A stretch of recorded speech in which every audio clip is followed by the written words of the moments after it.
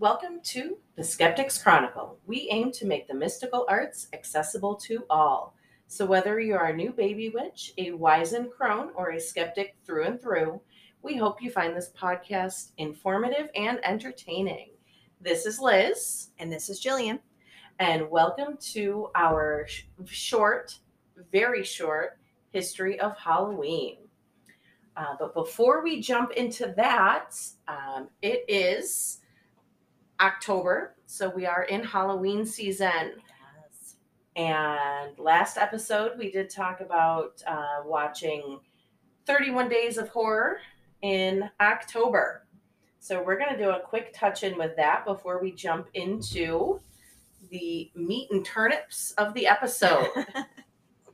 All right, so Jillian, what have you been watching? What's been on your 31 Days of Horror? So I've been so busy, I've failed quite miserably at it, but I've squeezed in as much as I possibly can.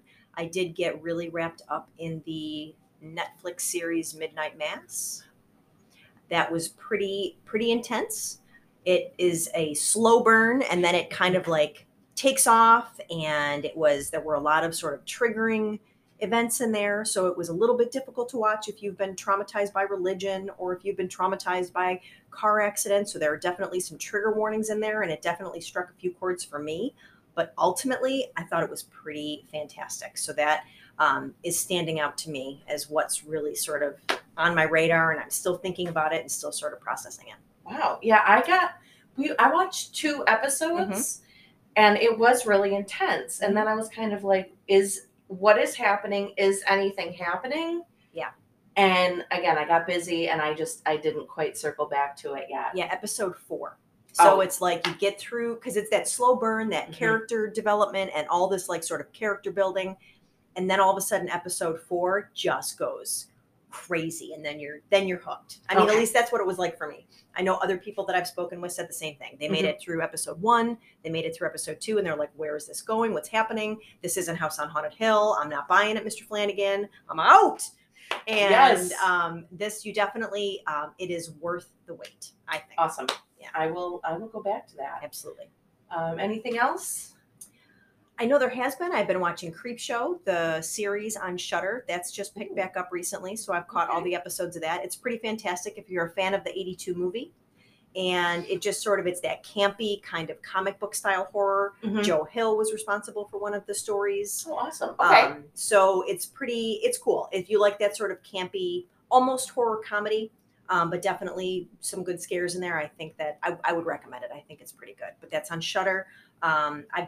Based on that, I grabbed Joe Hill's Full Throttle short story anthology. Okay. And that's been pretty fantastic. So I'm usually able to squeeze a page or 2 in before my Kindle falls on my face and I start snoring. Yeah. But I've been trying. I'm really trying. All right. So touching base. So remember how I was going to work through the highly acclaimed horror movies? Yeah. Well, I've failed. Oh no. I've been working through all of the Halloween movies. Fair enough. I mean, your timing is impeccable. So yeah. So what'd you do? What'd you get? So, I watched the first, few of the original, the OG Halloweens, and then I skipped to the Rob Zombie Halloween. All right. So just a quick recap of my opinions thus far. Yeah. Number 1, Halloween, classic. The OG. OG, classic. Jamie Lee Curtis. Yeah. I'd seen that one before, definitely. The second one, the sequel. Or non-sequel. Or non-sequel. It was fine. It was fine. Typical reaction. It happened. It was a movie. Fine. It was a movie. It was fine. Number 3, so Halloween 3, Season of the Witch. In a word, inscrutable. If you've ever seen, Halloween 3, Season of the Witch. Oh, so 3 is the non-sequel. Yes, 3 is the one that deviates. 2 is still on board. Yeah. Right. See, yeah. So 3 is It's inscrutable. That's really all I have to say. Yeah, definitely confusing. And what is happening is this is not Halloween. I mean, it's about Halloween, and there's masks, and there's kids, and there's dreadful things happening, and a great leading man. But what? Why? It is very confusing. It's very divisive. It's for Halloween fans. Yeah. People like love it, hate it. It's its own beast. It's its own thing. Yeah, for sure. Number 4, why? That's really what I had to say about number 4 was why. It time jumps. You're not really sure, who does this child belong to? I guess. And then we get to number 5. Mm-hmm. So Halloween 5. What? Again, this child comes back. She's in some sort of home for children. Mm-hmm. Is it a foster home? Is it like a mental home for children? It's a child's asylum. Is it a child's asylum? So that is what? All right. Mm-hmm. So then I had to. Then I paused. I didn't do, Revenge of Michael Myers. I kind of skipped a little bit. Okay. I will go back and watch them, but you got a few left. H2O. Yeah. Mm-hmm. But I did go to the Rob Zombie Halloween. Yeah. And where are you at with that one? Okay.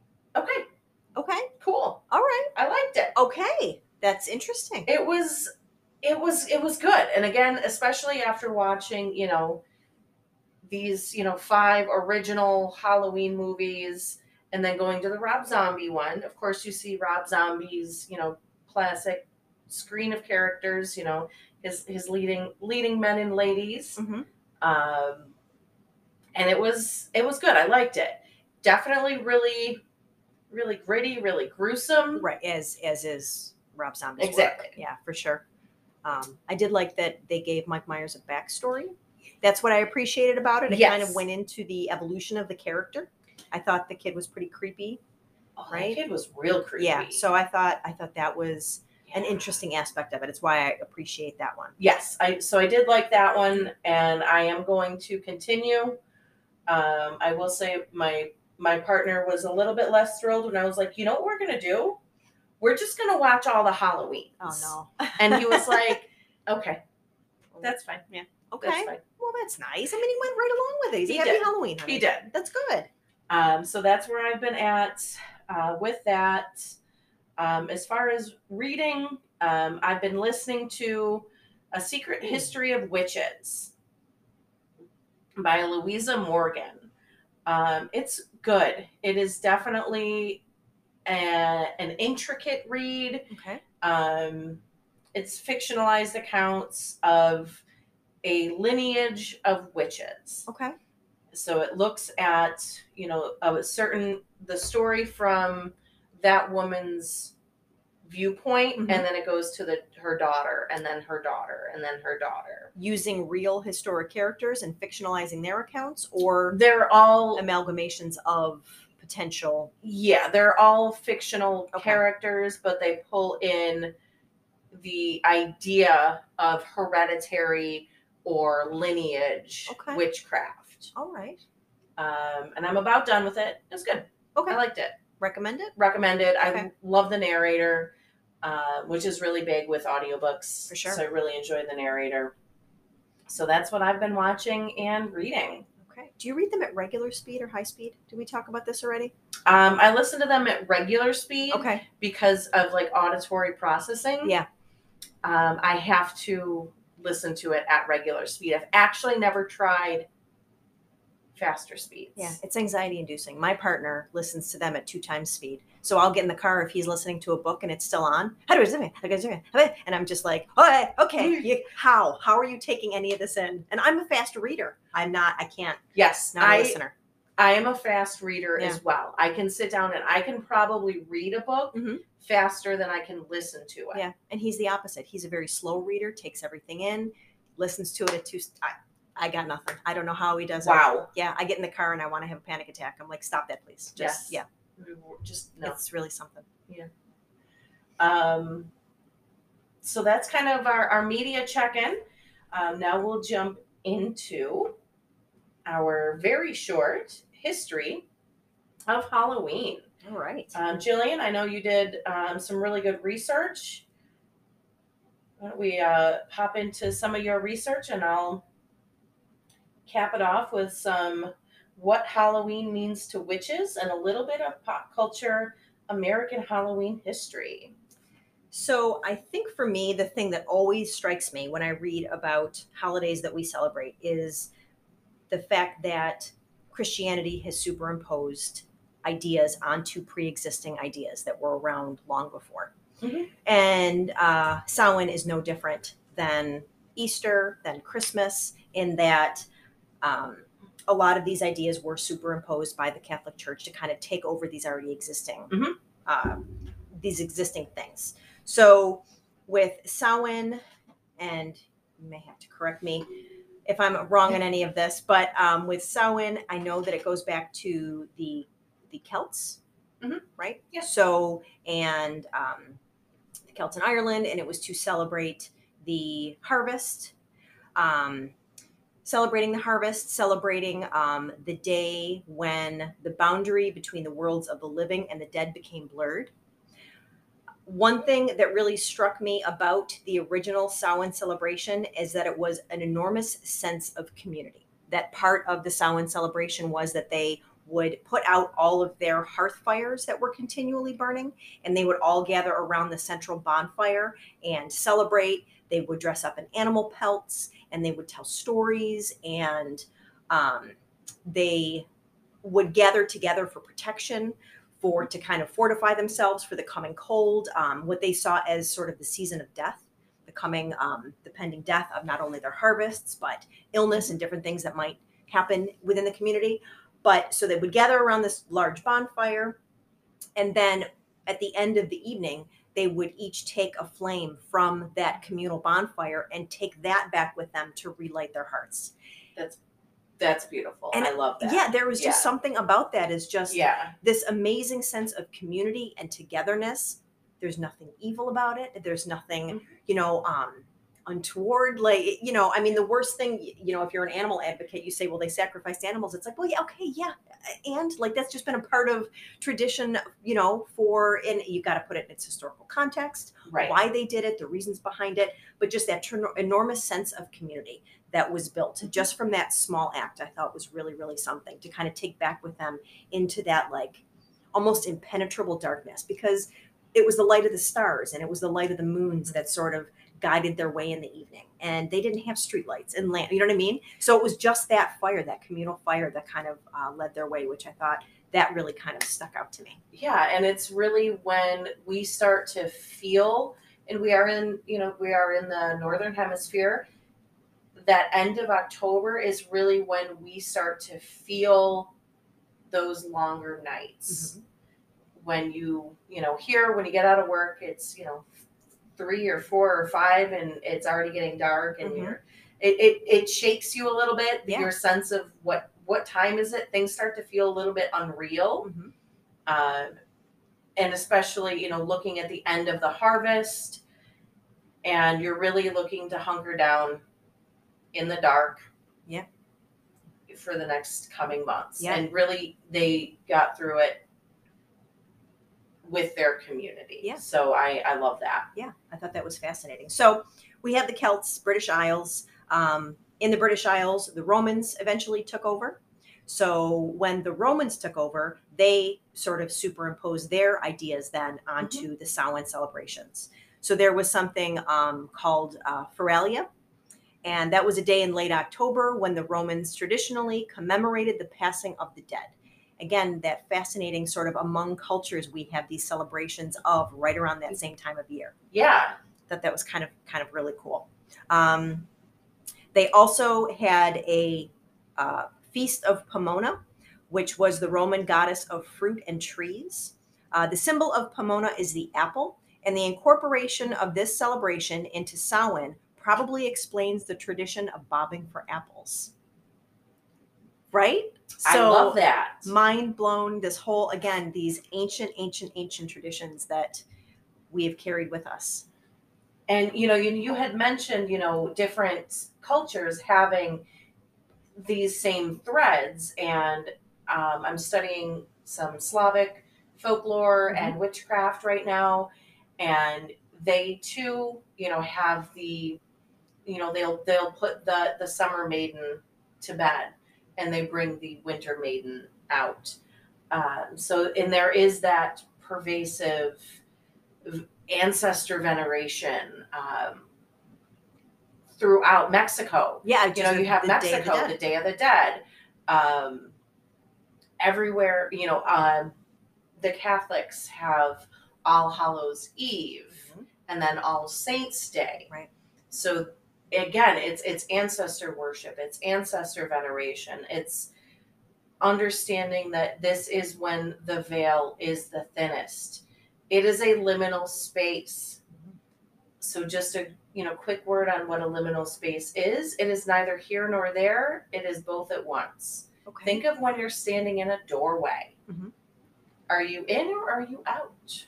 I know I'm forgetting why I need to go through that doorway. Yes, you're either forgetting that or you remembered what you forgot to leave. Absolutely. Yes. Yeah. Or you're checking for your phone. Yeah.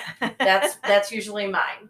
But it's that liminal space. Okay. And October, we're winding up autumn.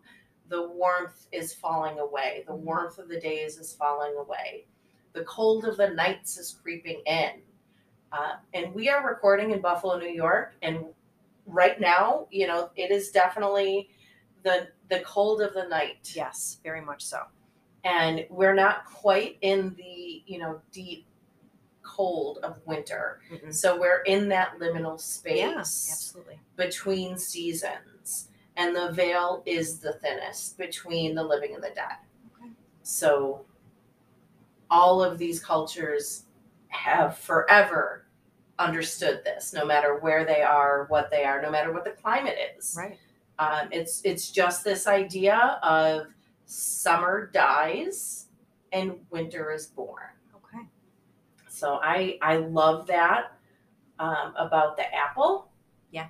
I knew it had something to do with like Roman, and I knew there was like a purpose for it, Mhm. but that is awesome. It's very cool. All right. Anything else that you? So just the next step in the process to kind of get us to where we are today is the Catholics. So the Catholics, the Christians then. So superimposing upon the Romans and then upon the Celts, so all these different, they kind of wanted to have sort of more control over these lands that they were taking over. They wanted to be able to, Big colonizer energy. Right? Yeah, huge colonizer. I was going to use the word unification, but it is not, because that's got a really good. And no, it is a colonizer. Right. It's very much like, we will control you by any means necessary. Let's give you the most guilt-inducing religion, and let's do this thing right now. Like, that's kind of where that's at. So I'm a recovering Catholic. Please forgive. No hate from any Catholics. I feel you. I've been there. I just, the history of Catholicism is troubling, is definitely very challenging. So when the Christians or the Catholics, however you want to look at it, when they sort of took over, it turned into All Hallows Eve, preceding All Saints Day. And, it's definitely in most of the history books that it, took over Samhain. They no longer wanted Samhain to be celebrated. You could potentially be punished if you were still celebrating Samhain. You could be punished if you were celebrating that Roman holiday. So that essentially sort of got us to where we are. In a nutshell, very tiny history. Mm-hmm. That's the most sort of direct descendant to October 31st, November 1st, although initially the day was celebrated in May by the Christians. So it was actually a day in May 13th, I think, right around mid-May. And I think that they swapped it out with something similar, like Mhm. same, but different. Yes. And I can't remember what it is. So, but then it's to superimpose on top of that the Samhain celebrations. So what takes place on All Saints or All Hallows Eve into All Saints Day? What do the Catholics do on All Saints Day? The reverence of the dead. Reverence of the dead. Reverence of Okay. the dead, Okay. the saints, the what were they called? The Untouchables. So the ones that didn't decay, the Incorruptibles. Yeah. Okay. So yeah, just celebrating sainthood, celebrating those that have gone before us, celebrating those that are no longer with us. Okay. So definite veneration of the sainthood. Cool. Yeah. So kind of swapping out, and it's also swapping out, like ancestors and like our relatives for these saints. Venerated saints. Yes. Yeah, absolutely. But again, it's that kind of colonizer energy. Yeah. Because if you're celebrating your grandma and I'm celebrating my grandma, there's a chance that we're going to unify and celebrate them together. But that's kind of your family celebration. That's my family celebration. But if we're all going to pray to Saint Francis of Assisi, then all of a sudden it becomes this congregation, right, around one central figure. So, I mean, that's certainly a way to look at it. Halloween died out a little bit if we're going to head to the States, right? So if we're going to head to the U.S., the Puritans came over here. They did not like anything. They didn't want Samhain. They didn't want All Hallows, like nothing. They were very, Puritans. We can have another conversation about that another day. I'm sure we will. Absolutely. We can't talk about witchcraft and not talk about the Puritans. So take it away, I guess, our U.S. and Halloween and how we got to where we are. So we're going to a little bit about the history in Ireland there. So talking about where our Halloween traditions come from.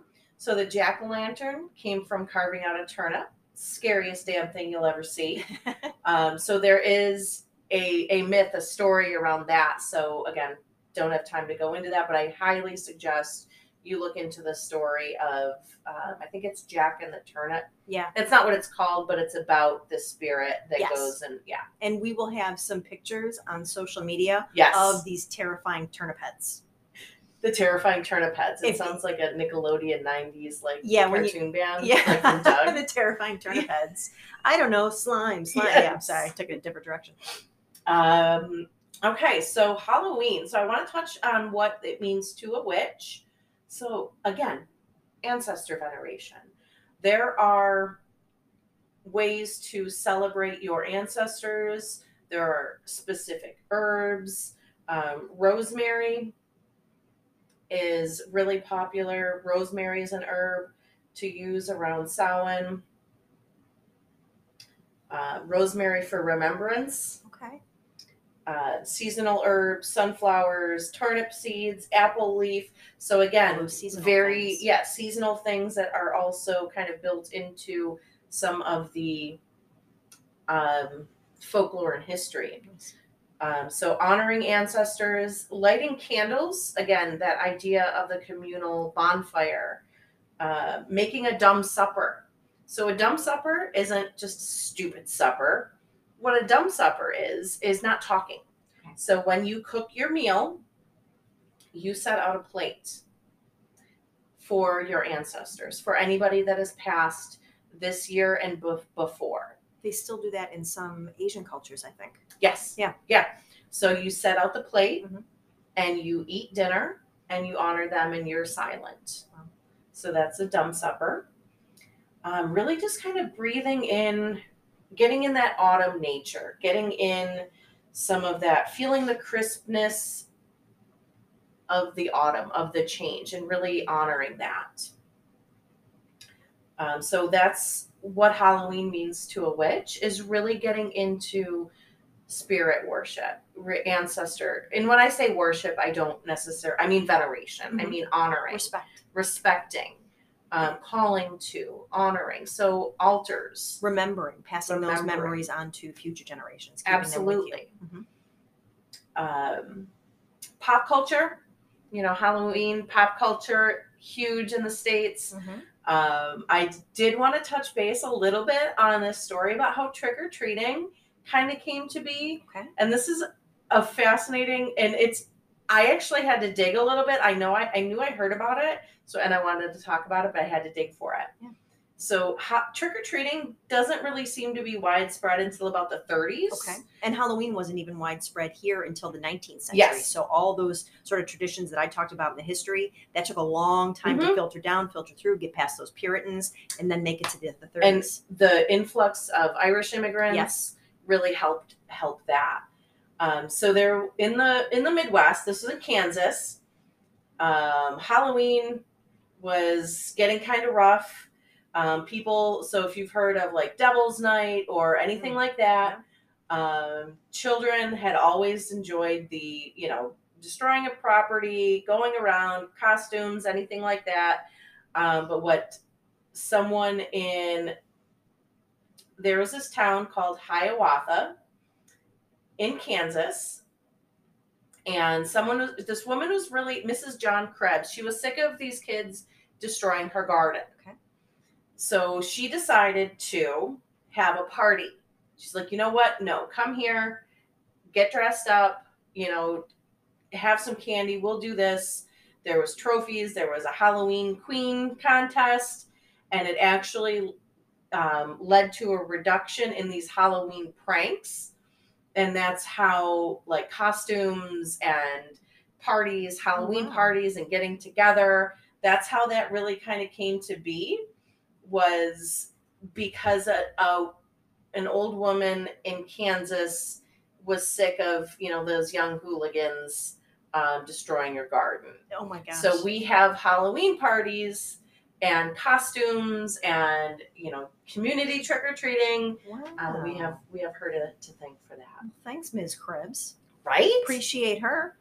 Absolutely. And then we got the bonfires back from Samhain, and then we got the bobbing for apples back from the Romans. So it's like full circle. We've come full circle. Yeah.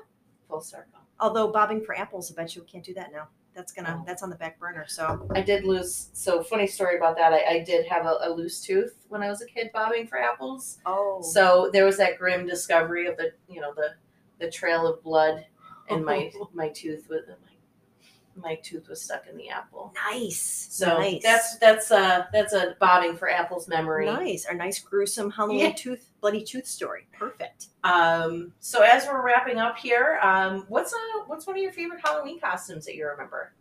That I got to dress up as? Yeah. Oh my gosh. So I'd always wanted to do a Victorian victim of Jack the Ripper. And I love that. No exploitation. I'm very respectful of the stories and the victims and everything behind it. But I got this gorgeous purple, it was actually a can dancer costume, and I modified it and I put a long skirt underneath, and I did my hair up in the Gibson Girl. And a friend of mine who's fantastic at makeup and appliances, he did a throat slash across my neck, and every time, like, the pump was in my armpit, so every time I'd squeeze the pump, the blood would come out, and I had this amazing death makeup. And then my partner at the time, we won't say any names because that was but he was Jack the Ripper. The costume was amazing because he had one of those great coats with the short around the top, the shorter layer around the top, and the top hat. And it was it is my all-time favorite costume. I have one grainy picture left because it was in 2005, ages ago. Right. So so that was my all-time. How about you? Oh my gosh. Now I'm going back to childhood. Oh, I went, Yeah. So one of my favorites was a black cat. I think my mom liked it because it was easy. Was it one of the old school masks? Or no, I did that. Oh, nice. Okay. I did have a Super Grover plastic, probably flammable, volatile organic compounds. Oh my gosh. Costume when I was probably 6. Did you have that book, The Monster at the End of the Of course I did. Okay, just checking. Yeah. Best book ever. My mom actually just found it and showed it. Oh, that's amazing. And they just talked about it in NPR not too long ago. Yeah, I don't know what context it was, but I heard it, and it was when he's bricking up the pages and he's hammering the. Yeah, my first monster book. That's what got me into horror. I'm going to say it was Grover. I agree. Yeah. I was a mime. I was a mime. I was a bad mime because I kept talking. Yeah, me too. And I kept wiping my face because the makeup was itchy. I love it. Yes. Maybe we can find our mime pictures. I'll have to ask my mom if she has. Oh, that's so funny. I had the black costume that she sewed. I had I had a white shirt, a white collared, formal shirt. I had suspenders, the black pants. Oh my gosh, yeah, mine were big when we were kids. Yeah. Yeah, Shields and Yarnell. That was that show we used to watch. It was the Yes. Oh my gosh, we're very old. We are. All right. Well, we are wrapping up. Thank you so much for your support. Thank you for your listens. Go ahead, follow the show, like the show, review the show. That would be awesome. If you have any ideas for show ideas or you want to communicate anything to us, go ahead and reach out. Yeah, absolutely. All right. And thank you so much. And until next time, goodbye.